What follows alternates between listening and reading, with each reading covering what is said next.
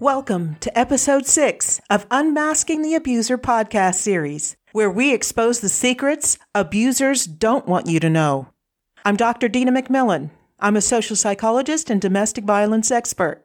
I'm also the author of a book that clarifies the methods used by abusers to craft their manipulation. The book is called But He Says He Loves Me. As always, the insights I'm sharing in this podcast are directly from my Unmasking the Abuser prevention program. Before we explore today's topics, I want to mention something about this podcast series and my in-person seminars and workshops.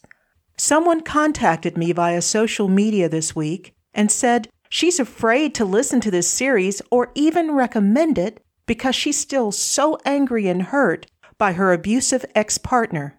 She even said she feels she needs her anger right now. I don't think anything in my work lets abusers off the hook. Once we're adults, if we have issues and we don't try to heal, especially if those issues hurt other people, then we bear the responsibility. Not for the original cause of the issues, but because we refuse to get help. The almost 700 abusers I've interviewed were more than willing to control, demean, and brutalize their romantic partners because it made them feel good and it made them feel powerful. In my view, that's not okay. It makes me angry too. Even though my interviews pointed to clear causes for abusers' psychological dysfunctions that had been beyond their control when they were children. Another point this woman's response implied is that because I'm exposing the secret moves used by abusers to manipulate their targets into a relationship, that I'm somehow blaming the victims for not seeing these warning signs in the first place. Nothing could be further from the truth. How could any of us know something we've never been taught?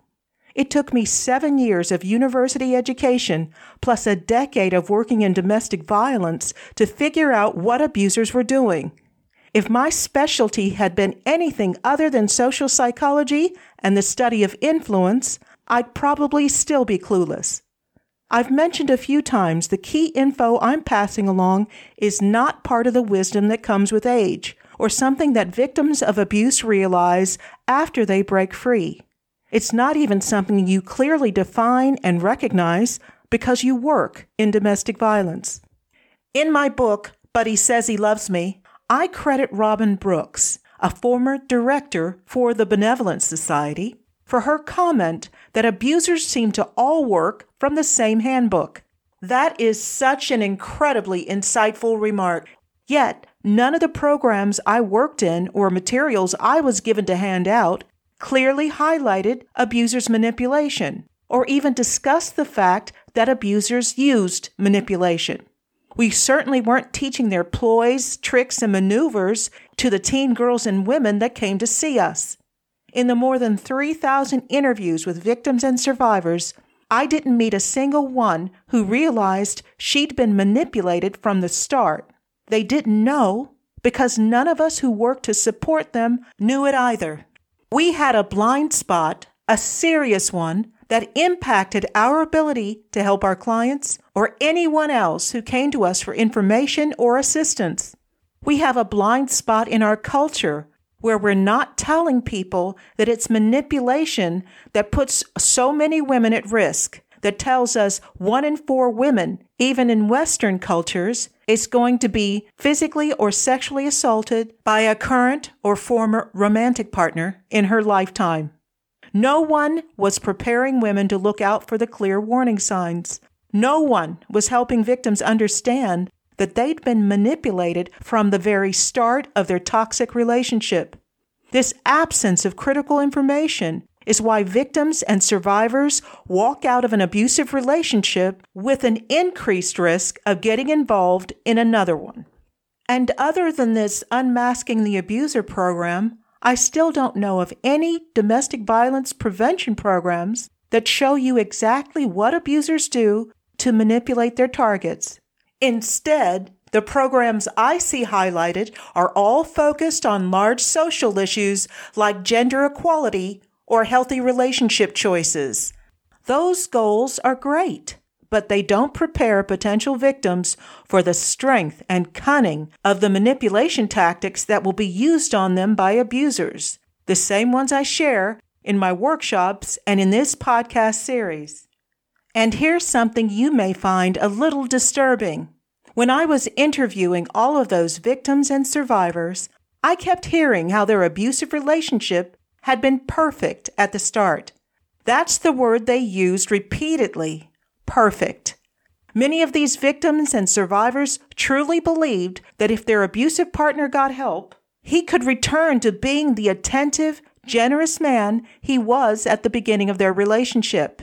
They viewed his extreme selfishness, hyper-jealousy, and cruelty as something that could be removed like a splinter from a piece of wood, and that he'd return to being their ideal boyfriend or husband again. Not so fast. They didn't realize something. It was my interviews with these victims and survivors that exposed how early the manipulation truly began, including the nastiness, the extreme control, the hyper-jealousy, and the aggression. However, during the early part of these relationships, those hurtful or scary things had been overshadowed by the big positive behaviors and gestures that were also being done by their abuser. It was hindsight, when these positive behaviors had virtually disappeared, that made those early days seem perfect by comparison. It was my interviews with abusers that revealed they encouraged this way of thinking in their victims. These guys wanted their victims to believe if she'd just do this better or do that correctly, he'd return to being her knight in shining armor. They wanted her convinced that even if he did something really terrible, he could easily be fixed. Even while telling their victims this, abusers themselves knew better. Their perceptions of themselves and others, their attitudes about life and their own behavior, and their significant personal flaws are all part of their psychology. These things just don't disappear. And bear in mind something that won't surprise you if you've listened to all of these podcast episodes. None of the abusers I spoke with really wanted that bad part of themselves to go away. They believed it protected them and made sure they got what they wanted.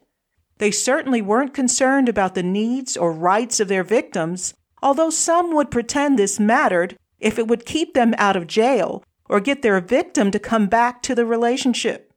The openness of the abusers in our confidential sessions helped me understand that it was the attentive, generous, interested, nice guy that was the mask, not the malicious, aggressive manipulator.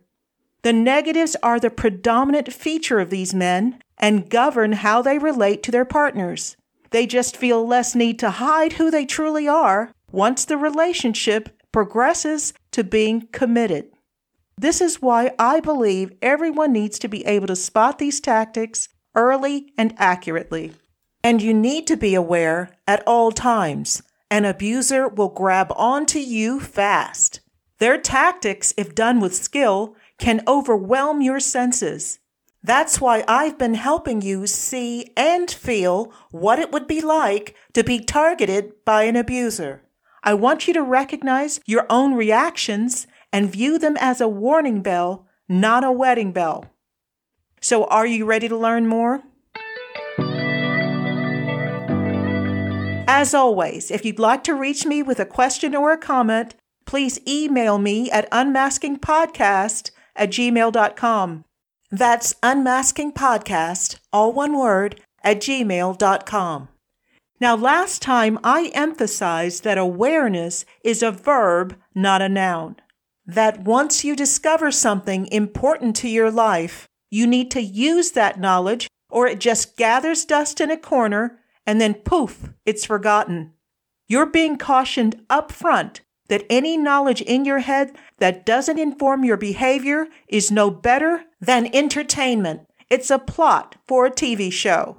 Please treat yourself better than that. An abusive relationship, even if you leave it quickly, is painful. I want to eradicate as much of that pain as I can, but you have to help me. You have to use what you know when and if the situation arises.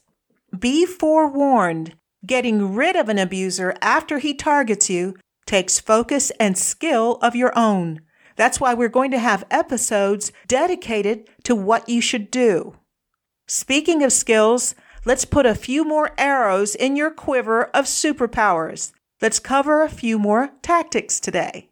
The first tactic is woven into the fabric of many of the other tactics, sometimes in an obvious way, and at other times almost hidden in the seams. This tactic, criticism and contempt, is used to lower your self-esteem, raise doubts, and create a feeling of unworthiness. Abusers want their partners to be insecure and self-doubting so the abuser can encourage them to give up their independence and fully surrender control over their lives. Their partners will then accept a double standard, frequent mistreatment, and will give up their existing goals, dreams, and all of their personal relationships except for the one with the abuser at the center.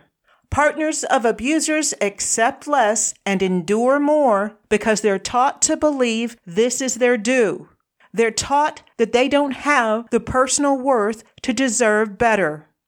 In the tactics we discussed in episode 5, both love bombing and the fairy tale lure had darker sides.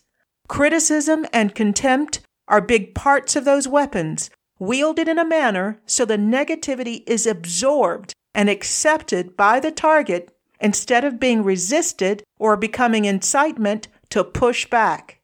And because I'm thinking about it, let me make a request. Please don't think the love bombing won't work on you.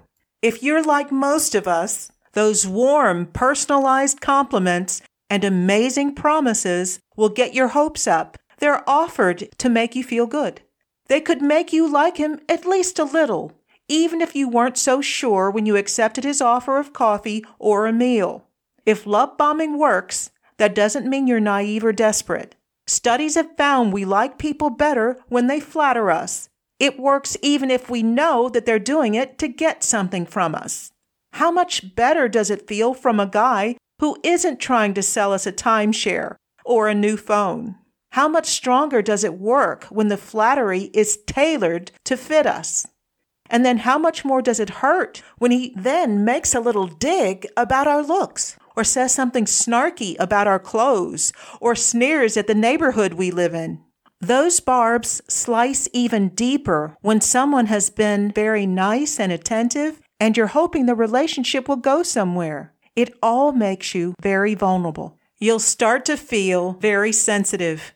That odd bit of veiled aggression that we discussed before, where he makes a snide comment about your family life, your passions, or your current job situation, will be torture.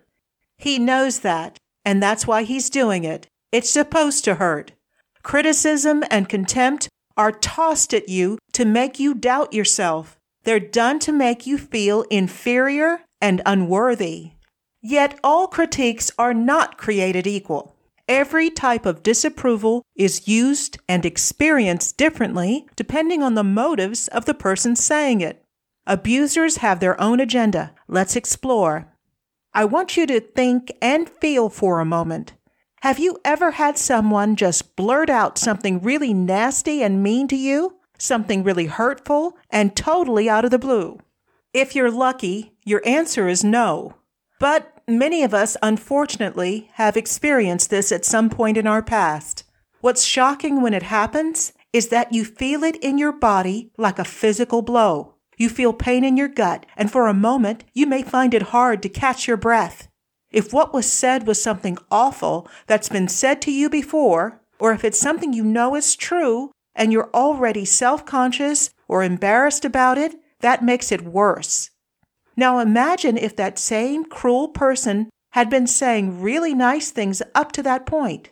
He'd been acting as though he liked you a lot. He'd made astute observations. He'd asked thoughtful questions, and he seemed interested in your answers. He suggested he already knows he wants to see you again.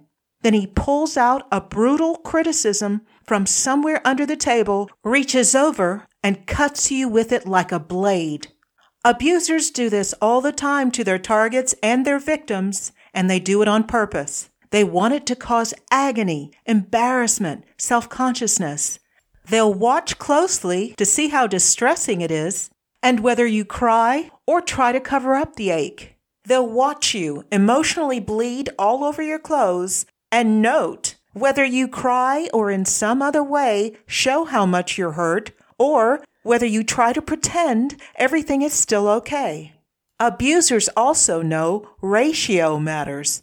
In the early days when they're still trying to entice you, abusers will keep their vicious attacks down to a minimum and make sure the rough comments are significantly fewer than the pleasing gestures. The timing of the put-downs and scorn is also important.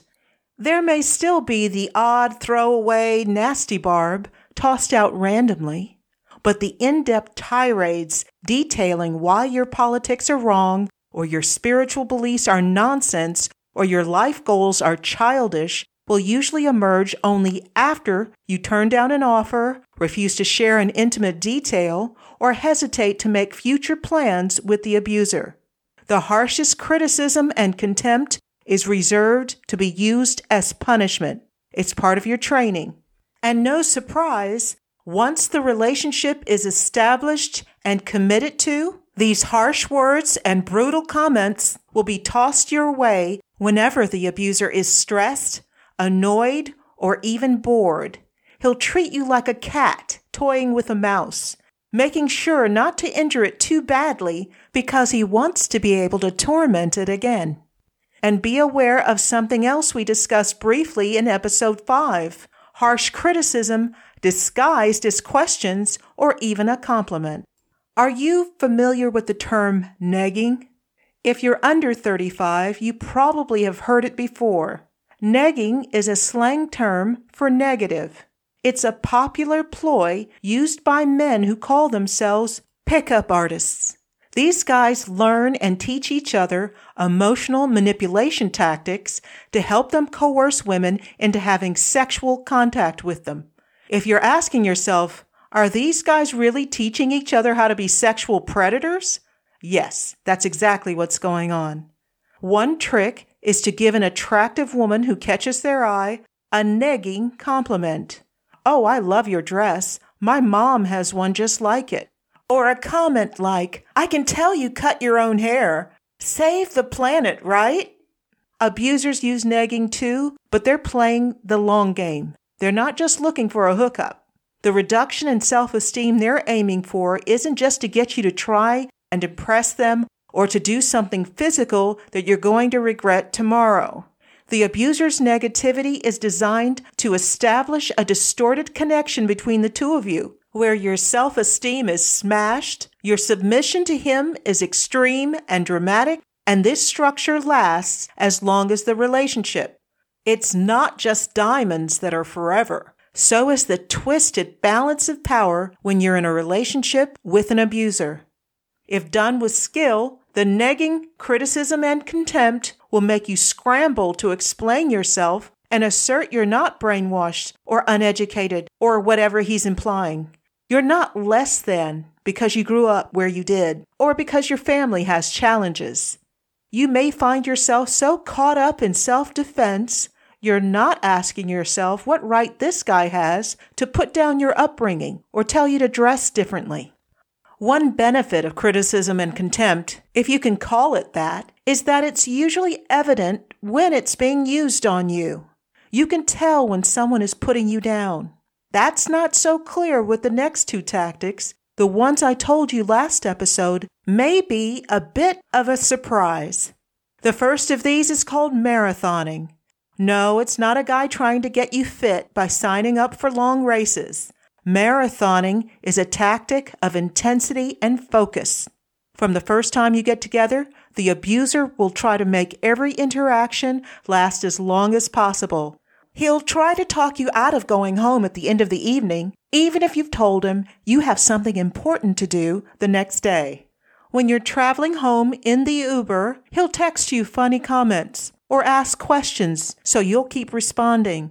When you get home and get ready for bed, he'll call you or keep texting, anything to get you responding.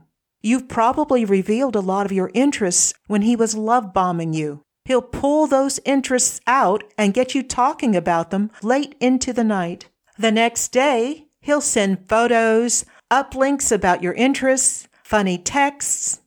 So what is he trying to do? What does marathoning do? How does it benefit the abuser? That's the question, by the way, to always keep at the forefront of your mind. How does this benefit the abuser?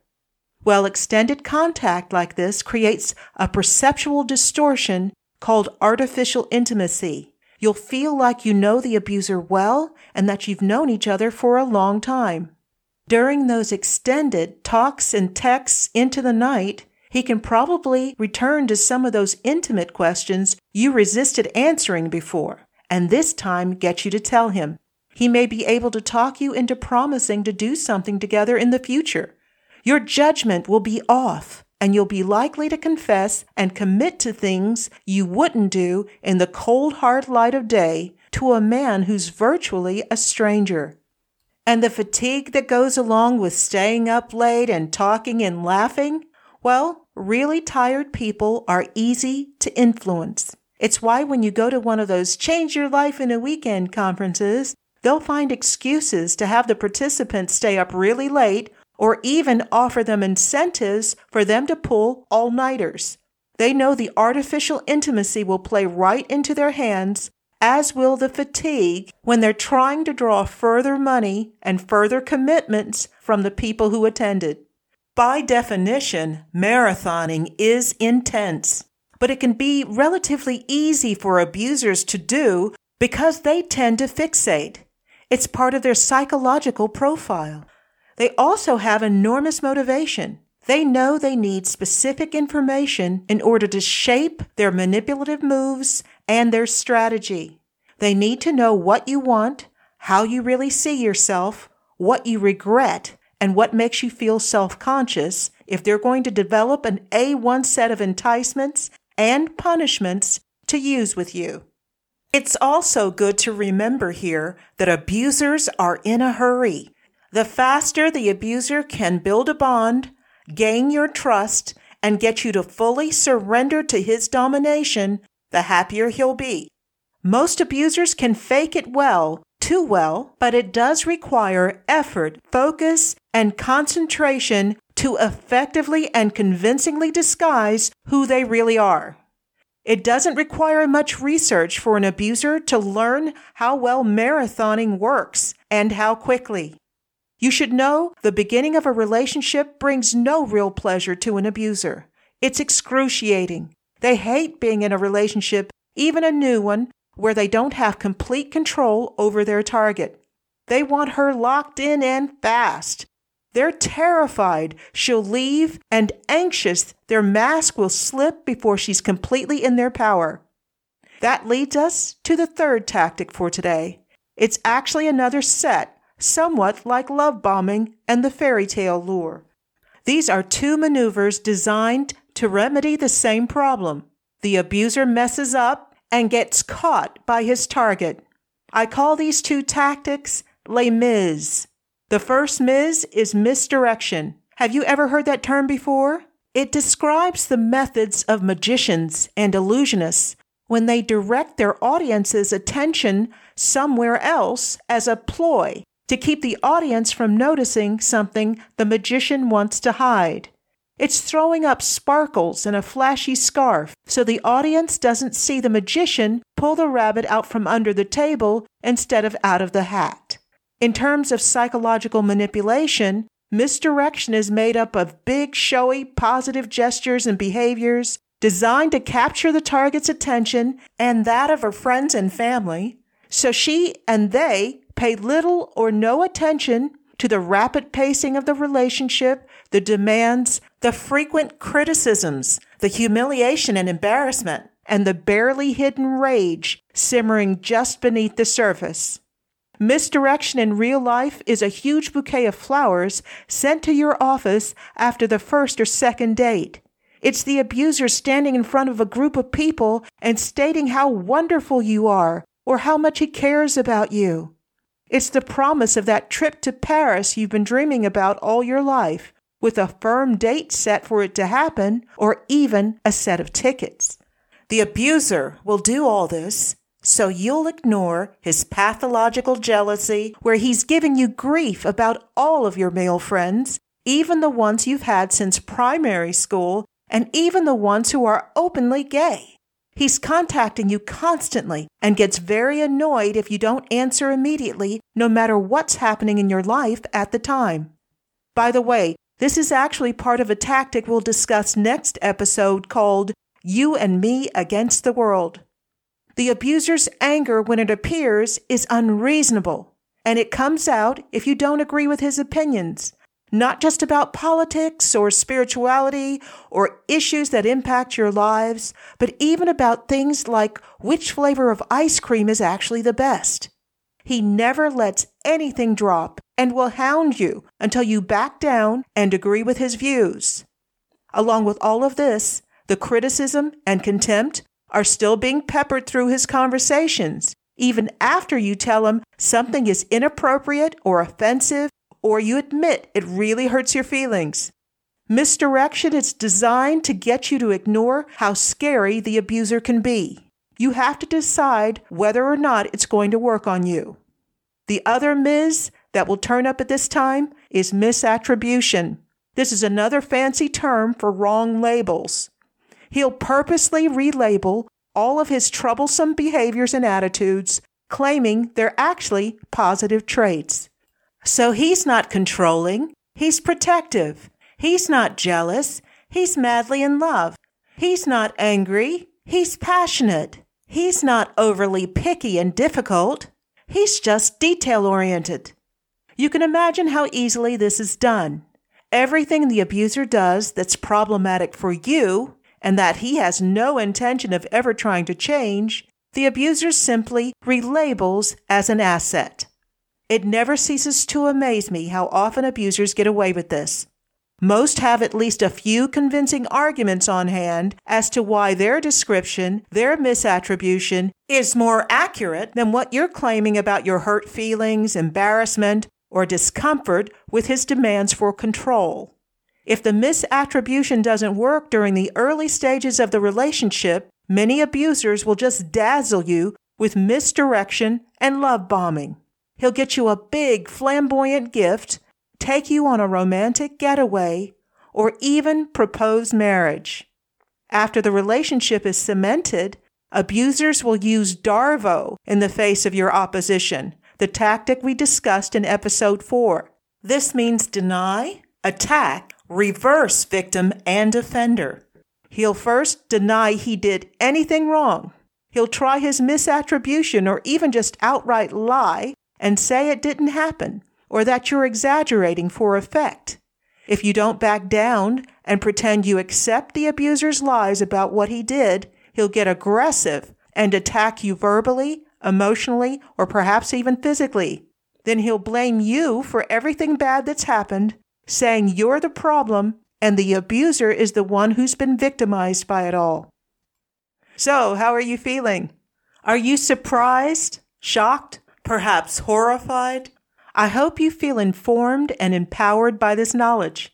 I want this podcast series to expose the deepest, most hidden, and most successful ploys used by abusers. I want you ready so you won't get caught out.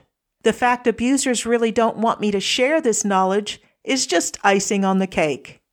If you have any questions, comments, or you'd like to arrange in-person seminars or workshops, please email me at unmaskingpodcast@gmail.com. Please also contact me if you'd like to discuss financial support for this podcast series. Next episode, we'll go through another 3 tactics. In case you're wondering, the total number of tactics left is only 6. Not a lot to learn, so please stay with me on Unmasking the Abuser, the podcast. I'm Dr. Dina McMillan.